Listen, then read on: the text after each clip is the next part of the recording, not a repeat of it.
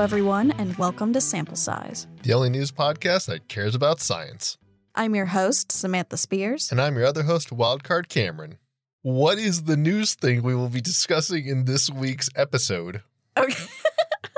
All right, that's all I have to work with? That's all you have to work with. It better be fun, and it better have something to do with technology, and maybe Google getting sued for something.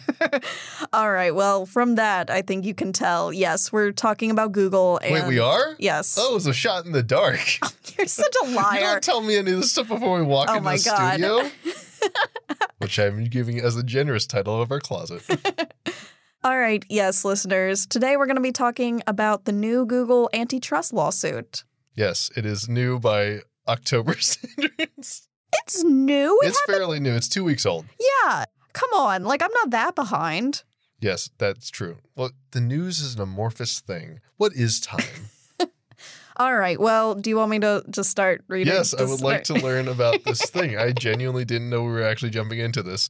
I like how the actual surprise I had comes off as a gag, but I was genuinely surprised. But please, get us started before we lose listeners. All right. Well, on Tuesday, October 20th, the Department of Justice, along with 11 other state attorney generals, filed an antitrust lawsuit against Google to restore competition in online search and search advertising markets. The lawsuit claims that Google has unlawfully maintained a monopoly through anti-competitive and exclusionary practices. In less legal speak, that Google has become the number one search engine by shutting out any competition. So let me read you a quote from the suit. Google has entered into a series of exclusionary agreements by requiring that Google be set as the preset default general search engine on billions of mobile devices and computers worldwide, and, in many cases, prohibiting pre-installation of a competitor. And the suit then goes into some examples and concludes with, quote, "These and other anti-competitive practices harm competition and consumers, reducing the ability of innovative new companies to develop, compete, and discipline Google's behavior." All right. I like how it ended with like a grade school punishment. Yeah. Like we're going to put him in a dunce cap. Okay, so I think this is the part where you want me to unpack some of the language used in this whole suit. Please, Cameron, as our tech expert. Generous titles. Even our, legal expert, the please. End of the year, so you don't want me to get a promotion, or you don't want to give me to give more money, so you give me a promotion in my title. Oh. So, all right. As executive tech manager of this podcast, yeah, so the big thing to understand about the Google suit, Google, it is a monopoly on search because it made itself a niche as being a very good search engine. But that's also because of the way search works. It's this crazy thing where the more data you have, the better your search engine's going to work, because search engines are literally just built on data. And a big part of the suit isn't just the fact that Google is literally paying other phone manufacturers, browser producers, all sorts of individuals who make up the other pieces of how we interact online to make them the default search engine. Mm-hmm. It's also the fact that because of their monopoly on data use and collection, they make it pretty easy to shut other people out, because the only way for you to know something exists on the internet is to find it. And the way Google finds it is by scraping all of the data on the internet. And it makes it harder for other people to break into that space because the way most data is now shared is through Google. I mean, yes, they've kind of shut out competition. And you brought up a little bit of it. Let me just read some examples of what Google has been doing. So, making exclusive agreements that forbid any other search engine from being pre-installed, or forcing the search engines in prime locations on phones and making them undeletable. And they also had a long-term agreement with Apple that made Google the default search engine on the Safari browser. And then they use those profits from these tactics to buy preferential treatment for its search engine elsewhere. Yeah, like that Safari example. Google pays billions to Apple to be the default search engine. The amount of revenue that goes through search is insane. And that actually brings me to another thing I want to talk about in the suit. I don't know if you're going to get to it anytime soon, but the suit is focused on specifically search and search advertising. That is a good point. I mean, I mentioned it, but I'm glad you emphasized it. Yeah. So we're going to get in, I hope we're going to get into more stuff about just the ramifications of antitrust law. But an important thing to understand about search and search advertising is this is a very narrow description. Google is actually monopolistic in a multitude of ways, but the primary tool they have to leverage that monopoly is in search and search advertising, because first of all, they are acting as the primary information broker for the internet, which allows them to actually decide what kind of content to show you. Typically, it's nothing malicious. It's just the goal is they want to show you search results that are going to be most meaningful to you. But because of the monopolistic role they take, where they are the default search provider, a lot of people will think they're actually getting the same search results for questions they're asking. Like, you could literally ask the question, what is a good cupcake recipe? And you might get completely different website recommendations depending on your own personal leanings based on how Google has provided that information. Oh, that makes sense, because I know just from having an Android phone, I know that Google's just able to learn certain things about me. Like, they're able to show me articles that they think I'm most interested in, probably based on my search history and just what I've searched on Google or Chrome. Yeah, so that makes sense, actually, that when searching for something, they would use that to help me find relevant information. Like, if I search for, I don't know, a pizza place near me, it's going to automatically direct me to the area I'm in. It's not going to put me, I don't know, it's not going to guess on that. Yeah, I know Sam's going to plug something later about stuff I've done on the same topic, but the things I want to drive home right now are this idea of filter bubbles, basically this feedback loop that social media causes where, because social media companies and amazingly also search engines want you to engage with their platform more, they will show you the content they think you're the most likely to engage with. And search is literally you asking a question and hoping to get something that you will want to engage with back. So as a result, Google, much like Facebook or Twitter or any of the other platforms you engage with, is going to do their best to show you the result that you would probably engage with the most. But the problem is it can make it hard for you to know you're not actually getting all the answers. Like, there are other search engines out there, and if you ask them the exact same question, the exact same string of text, you will get different results. And that's not even including the specific results that you're being advertised, that people have paid to promote to you. So this monopolistic role isn't just problematic in that it shuts other people out of the marketplace. It can also force people into a feedback loop that they really do not understand they're getting into, like they might with social media platforms nowadays. Yeah, that's crazy. I can see that if Google has complete control over what is searched on the internet, then they also have control of what other people are seeing when you search for things, and then control of the things that are going to be shown when you search for something are the people who are paying to be shown when you search for something. Yeah, and as someone who has researched and worked with this kinds of technologies, I want to emphasize no one at Google, in my humble opinion, is actively trying to be malicious in any way with any of this. The results are completely based on very sophisticated algorithms using things like MapReduce and other machine learning tools that can just sift through a bunch of large data and figure out, based on who you are and the patterns of your search history, what you're most likely to click. So it's not trying to screw you over. It's just going off of what it assumes you want. And actually, I think there's a good time to transition to something I wanted to bring up when researching this was, what is Google's response to this lawsuit? And, what are their arguments against it? So let me just go through a couple of things. First, Google said that the DOJ lawsuit is, quote, deeply flawed, and that people use Google because they choose to, not because they're forced to, or because they can't find alternatives. They also said their practice of paying to be the default browser is no different than the way other businesses promote their products, and compared it to a cereal brand paying supermarkets to place its boxes on certain shelves. Yeah, and I have very strong opinions about everything you just said. Specifically, first of all, the idea that you can install other search engines. Well, that is true for browsers, but like you pointed out, on your phone, especially Android phones, there's a search bar somewhere on your home screen typically. Yeah. Especially on the flagship phones like Samsung's and Pixels. You'll never guess what you typically can't change about that search bar. It's usually a Google search bar.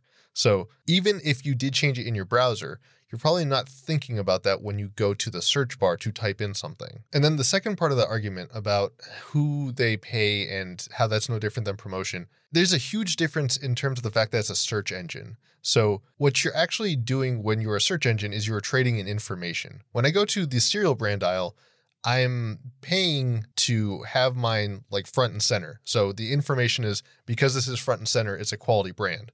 But it doesn't mean I can't see other brands. But the way Google results work, the fact that they have pagination, which means you have to click to get to the next page of results, the fact that they are the literal way most people interact with or search for information on the internet, means that they have monopolistic control over finding information and interacting with information sources, which means that it's not just that you went to the cereal aisle and noticed that this cereal was front and center. It's that there's a whole bunch of other cereal aisles that you don't feel like walking to. So you're just going to go with whatever's in that first cereal aisle. And in this case, Google isn't a cereal. They are the entire store. I was going to bring up another argument they have is that, like, there are other search engines out there, and they say how consumers can easily switch to other ones like Bing or Yahoo. You just chose the two worst ones.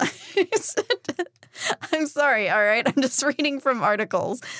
But I think that's a good point because Google's popular for a reason. How much of Google's popularity is because of monopolistic practices, or how much of it is because they are just a good search engine that people like to use? I think the key thing here is your preference in search engine. I know there are a lot of people who will still die on the hill that Google is big because they are the search engine that everyone wants to use.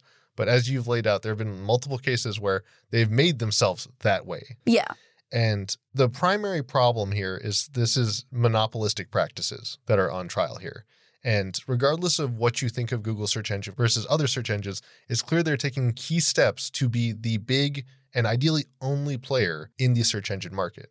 Now, it is completely true that's easy to change your search engine in your browser, but I would caveat that with it's actually interesting what your goal with your search is. A lot of people may just want to have the quickest answer, which Google will typically give you because it has a lot of contextual information about maybe your location, what your previous searches are, things like that. Yeah. But if your goal is to preserve your privacy, you do not want a specific company sucking up your data, or you want to help plant trees, there are a lot of other crazy ways other search engines promote themselves that people do latch onto the idea of. Yeah, that's a good point. I mean, you could just name them. Are you referring to DuckDuckGo and what, Ecosia? Is that the other one? So DuckDuckGo is a privacy-preserving search engine where they give you a lot of interesting tools up front to say, like, your search results are going to be, you can sort them by the specific date. You can sort them by how explicit you want the content of the results, and you can sort them based on region. So I can specifically look for results.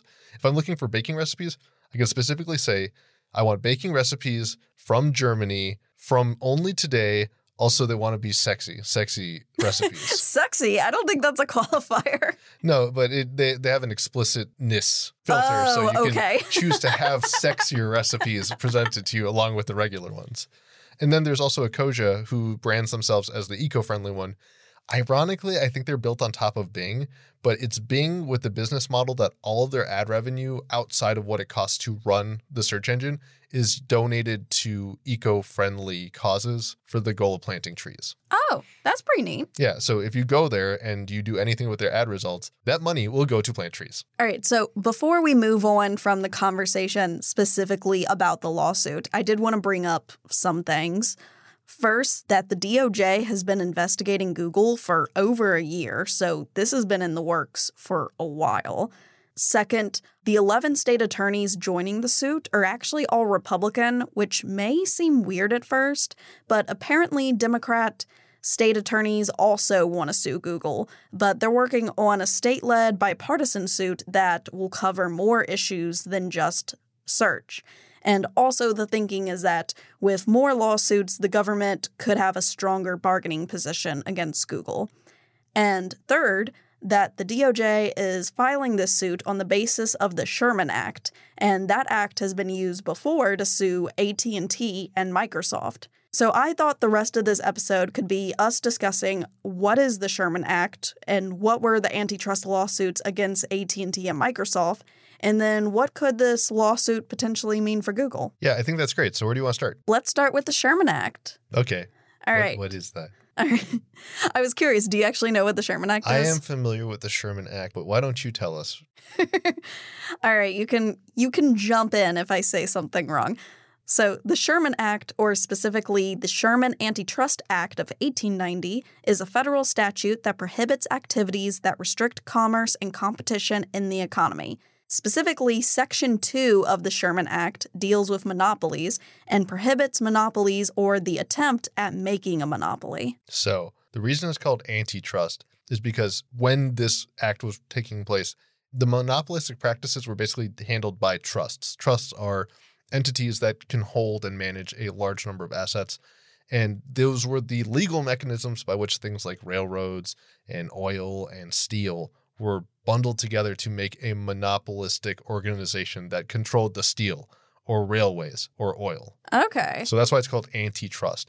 It might be called something different in a different country, but Sherman antitrust laws are specific for the United States. Okay, yeah, that makes sense. And I also know that part of the act is that it allows parties that have been hurt by those who violate the Sherman Act to bring suits for treble damages, which I didn't know what treble meant. That is 3 times the amount of actual damages. Treble, as in triple, I guess. Yes. It's a fancy Victorian way of saying triple.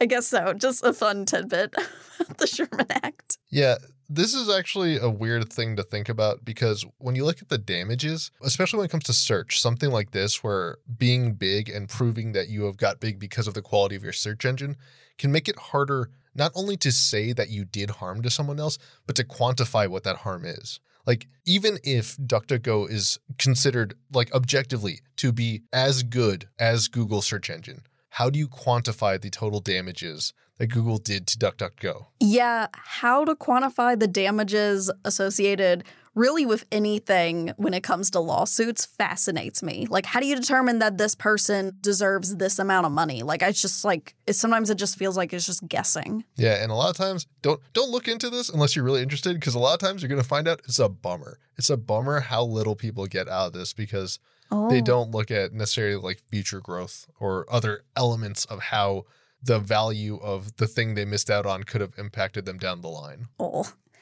And with that bummer, do you want to transition talking about the AT&T and Microsoft? Yes. I know more about one than the other, but let's go. All right, we're going to start with AT&T because it happened first. So that lawsuit was filed in 1974 and then was settled in 1984. A bit of history about AT&T. The company grew out of the company Alexander Graham Bell founded, and it became a monopoly by 1907. And then in 1913, AT&T actually reached agreement with the U.S. to allow other companies to use its long-distance phone network. And they said they wouldn't buy any phone companies without the government's blessing. So basically, AT&T became a legal monopoly in the eyes of the U.S. government. But then later, they got into trouble for some practices like having only Western Union phones connect to the network, which Western Union was owned by AT&T, and making people rent phones from them in order to use the network. So eventually, the U.S. sued, and then in 1984, the case settled where AT&T was allowed to keep its long-distance service and invest in other industries, but had to divest its local service, creating 7 regional Baby Bells.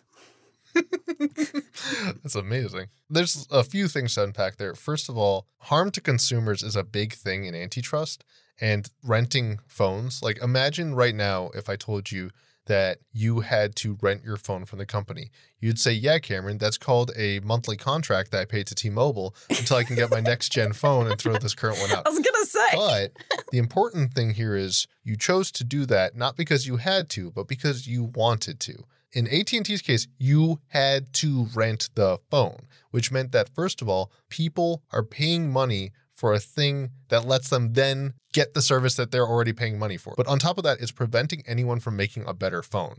Yeah. A lot of U.S. law when it comes to antitrust is about innovation, and the stifling innovation is an easy way to get in trouble for antitrust. The second, you'll see this in terms of internet service providers. No one internet service provider is typically trying to eat the other ones, and they've built this weird cartel around the country because the moment one of them gets too big, this will happen. By internet service providers, does that also include cable providers? Yeah. If you think of what's happening with cable providers, you can look at AT&T's example where they got so big that they had to literally get broken up into 7 little bells, baby bells. It's great, right? Yeah, and Verizon doesn't want that to happen to them. And amazingly, AT&T also doesn't want that to happen to them. They've tried to buy, was it Sprint? They tried to buy T-Mobile, and then T-Mobile got money out of that, which they used to make their own network bomb. And I'm not going to lie, T-Mobile's network is solid stuff. Where I live, where I need to be, I never have problems. Yeah, I think you're right. I think AT&T tried buying someone, and then the U.S. government prevented that. But then someone else was able to buy that someone, and the U.S. government did not prevent that. And that's how this works. And I think there was a similar example with like a cable merger. Was it Comcast and... We're not saying anything here for certain, but the point is that everything we're talking about, they're being very careful as companies because of Sherman antitrust laws. All right, shall we move on to Microsoft? Yes. All right. Now, the Microsoft investigation started in 1992, was filed as a lawsuit in 1997, and then went into effect after settlement in 2001. And the case included several things, which I'm sure Cameron could speak to, but I probably could not. But it was mainly about how Microsoft bundled Internet Explorer with the Windows operating system, shutting out competing web browsers like Netscape. And at first, Microsoft was actually ordered to break up, but then that decision was overturned on appeal. So really, the settlement, at the end of the day, it allowed Microsoft to still bundle Internet Explorer with the Windows operating system, but they could no longer have restrictions on PC makers who distributed Windows. Yeah, so this actually goes back to an even weirder thing. So if renting phones was weird, the physical asset that you need to access a network, this one was, and you can probably think of this with the Google search bar on your home screen. You couldn't uninstall Internet Explorer in a lot of cases. People would buy Microsoft Windows, and then they would have Internet Explorer, which was just the way you connected to the internet. People didn't fully understand browsers to the point where they kind of just thought Internet Explorer was how you connected to the internet. That was just how you did it. Yeah. Not realizing that there were other browsers. And it's weird to think now about like all the obnoxious bloatware that every time you get a new phone or laptop or whatever comes pre-installed on it. But there was a time where that didn't happen. You just got the operating system and you might get some basic functionality that the operating system was using itself, but you weren't getting like prepackaged, go buy Microsoft Office 365 and we'll give you a month free trial and then we will yell at you every 5 minutes. This comes with this anti-malware, like... The idea of packaging software and then making it undeletable was brand new and also forcing Netscape out of the marketplace. Netscape had a very good, actively used piece of browser software, but because of the way Microsoft was not only selling it, but packaging it, meant that this thing that Netscape had to sell was suddenly completely shut out by people giving away something that objectively was not always as good for free. Yeah. If there's anyone on the planet who's used Internet Explorer right now as your default browser, come at me. I want to know what your troubles are. Well, and a testament to Internet Explorer, I mean, it's going to be dead now. Like, what, later in 2021? Happening to copy Google Chrome doesn't mean that you've won anything, Microsoft. But there is a difference here, mainly that a search engine is not a browser. A browser is the fundamental way you connect to the internet. So if you want to connect to any website, you have a way of turning a domain name or an IP address into actual server communication, which is what the browser does. A search engine is a specific website or internet resource helping you do searches. So you can think of it more like, it's weird to think of Google like this, but Google is really just a website. It's really just a website that's made itself the default website for how you search for things. Oh, yeah. And so in that way, it doesn't have the same problems when it comes to how it is packaged with other things. But when you realize how the search engine is fundamental to the process by which you interact with the internet, suddenly it becomes very different. I would argue a lot of people do like Google because it has made itself a superior product. It has not presented itself always as a superior product, but a lot of people do think it's a superior product because it is a good search engine, whereas Internet Explorer was never really that good of a browser. Yeah, I mean, I've used Bing before, and whenever I've tried to use it, sometimes it'll just accidentally happen. And then I'm like, I wanted Google. I wasn't expecting Bing. So, like... And that's another annoying thing is if you ever try to ask Cortana or anything to search for something, it'll take you to Bing and then just throw out your whole laptop because how dare you? Yes. I've never used Cortana. I just heard things. All right. So I think at this point we could now transition to what this lawsuit could actually mean for Google. I do want to point out that the reason there's only 2 examples of antitrust lawsuits in U.S. history is because it's just really difficult for these lawsuits to take effect and hold. And actually, I think this is a great moment to talk about that Democrats versus Republicans bringing those cases. First of all, U.S. law is notorious for setting weird precedents that then impact other precedents down the line. Mm-hmm. So the fact that this is a narrow lawsuit focused on search and search advertising is very intentional because it's very easy to draw a line between Google's specific actions and the specific result of they are the dominant force in search and they're the dominant force because of their place in search advertising. So it's very easy for them to bring those cases and be confident in their position, the Republicans bringing these cases, primarily because they need to have it pretty close to locked up. They basically need to have a surefire case. Otherwise, this could fail. And if it does fail, in any future attempt at antitrust, especially for search, will probably fail on the same grounds. Mm-hmm. Now, like I mentioned before, Google does a lot of weird stuff that is monopolistic. In fact, the EU sued them for basically prioritizing their own searches and search results for companies that they favored over other companies that might have made more sense, either based on the fact that, let's say you wanted to buy a bike. Google was showing you bikes for companies that they favored over the actual bike shop that was probably around the corner from you. Yes, and I'm so glad you brought up, Cameron, because I was about to bring that up. And actually, the fines from that lawsuit were $2.7 billion over Google Shopping, $5 billion over Android dominance, and $1.7 billion over search ad brokering. Yeah, and this is the weirdest thing to think about. Google is an international resource. People on all continents use Google, but the lawsuits are just in the US, just in the EU. Think about how many other places you're going to need to go after Google to get them to break this stuff up, which is not a bad thing because EU law, we've seen more restrictive laws like GDPR have done a lot to force Google and other companies to reevaluate how they handle things like advertising and data collection that they then decide is easier instead of having to make a piecemeal, like it's only going to protect people in the EU to, honestly, if we're going to do business around the world, there's a high likelihood EU citizen data is going to get swiped up. So we have to do this everywhere. Mm-hmm. So on the one hand, having these cases is really nice for everyone around the world. On the other hand, you're seeing a lot of places where a lot of different laws have to go into effect to force a company to do something. Well, the EU lawsuit, one of the things from it is that it forced Google to allow Android users to pick their preferred search browser and search engine. But obviously that hasn't translated into the US because that's not the thing for Android phones in the US. And I did just want to point out that even despite this EU law going into place, Google still had roughly 93% share of Europe's search market as of September 2020, according to StatCounter. Yeah, and to the point about the phones, I mean, you can think of regional lock phones like EU versus US versus Asia phones. So it's probably easier for them to make those distinctions there.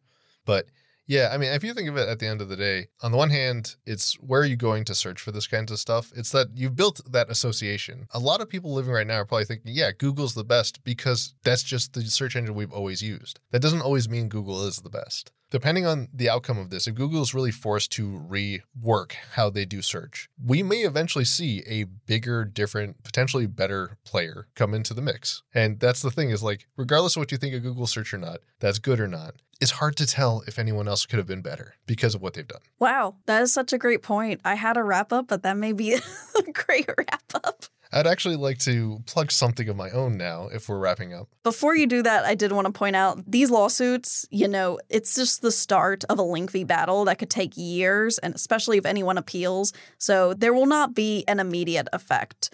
But we will keep everyone posted, and Google has to respond to the suit by December 19th. So we'll keep you updated on any new developments to this story. And the thing I was going to plug, you may not know this about me. I, Wildcard Cameron, have my own YouTube channel called Wildcard Cameron, where I like to talk about technology in the news, in movies, in media, wherever. And I just did a video about this antitrust lawsuit But most of my focus was on the fact that you can change your search engine fairly easily, and to give a little more context on the dangers of only relying on one search engine. So we're going to put a link to that YouTube video in the show notes. I realize the irony that I'm sending you to a YouTube video where YouTube is owned by Google. Yes. But it's a very simple video. It'll show you, it's like 3 or 4 steps, how to, on your phone and on your computer, change your search engine. So you can spend a little time seeing what's like to do searches on a different platform and spend a little more time thinking about, do I really want to do all my searches on Google? Do I want to have opportunities where certain questions I can ask to other search engines? I'm just trying to give you that choice. Yeah, and this video is great. He even puts in time codes for you to jump to, like, oh, specifically I want to change this on a phone or on this browser, on this browser. It's great. It's very simple instructions that I'm sure not everyone knows. Like, if you played around for 20 minutes, maybe, but you'll figure it out instantly. Yeah, and those time codes are important because I can't tell you how many times I go to videos where I try to solve a tech problem. I have to sit through like the whole history of the silicon chip before I find out how to change the like freaking IP address on something. But yes, if you enjoyed this episode, and we know you have because you listened this far, please subscribe, share it with every human being you know, and even ones you don't. Run around in the streets and grab people and say, listen to Sample Size. And please let us know what you think of the show on social media, or better yet, leave us a review on iTunes. That always helps other people find the show. Yes, exactly. If you want to find out more about what we talked about today, everything we've talked about is going to be in the show notes. Thank you to Scott, as always, for editing, making us sound great. Scott, you are the rock that makes this show fly. Yes, you can find his information in the show notes. And just before we go, remember, your time is important and your interactions with the internet are important. So take the time to learn a little more about how you interact with the internet and the different ways you can do it. And you can always rely on us to do that. I'm Cameron. And I'm Sam. Goodbye. Okay. All right. See you, everyone. Bye.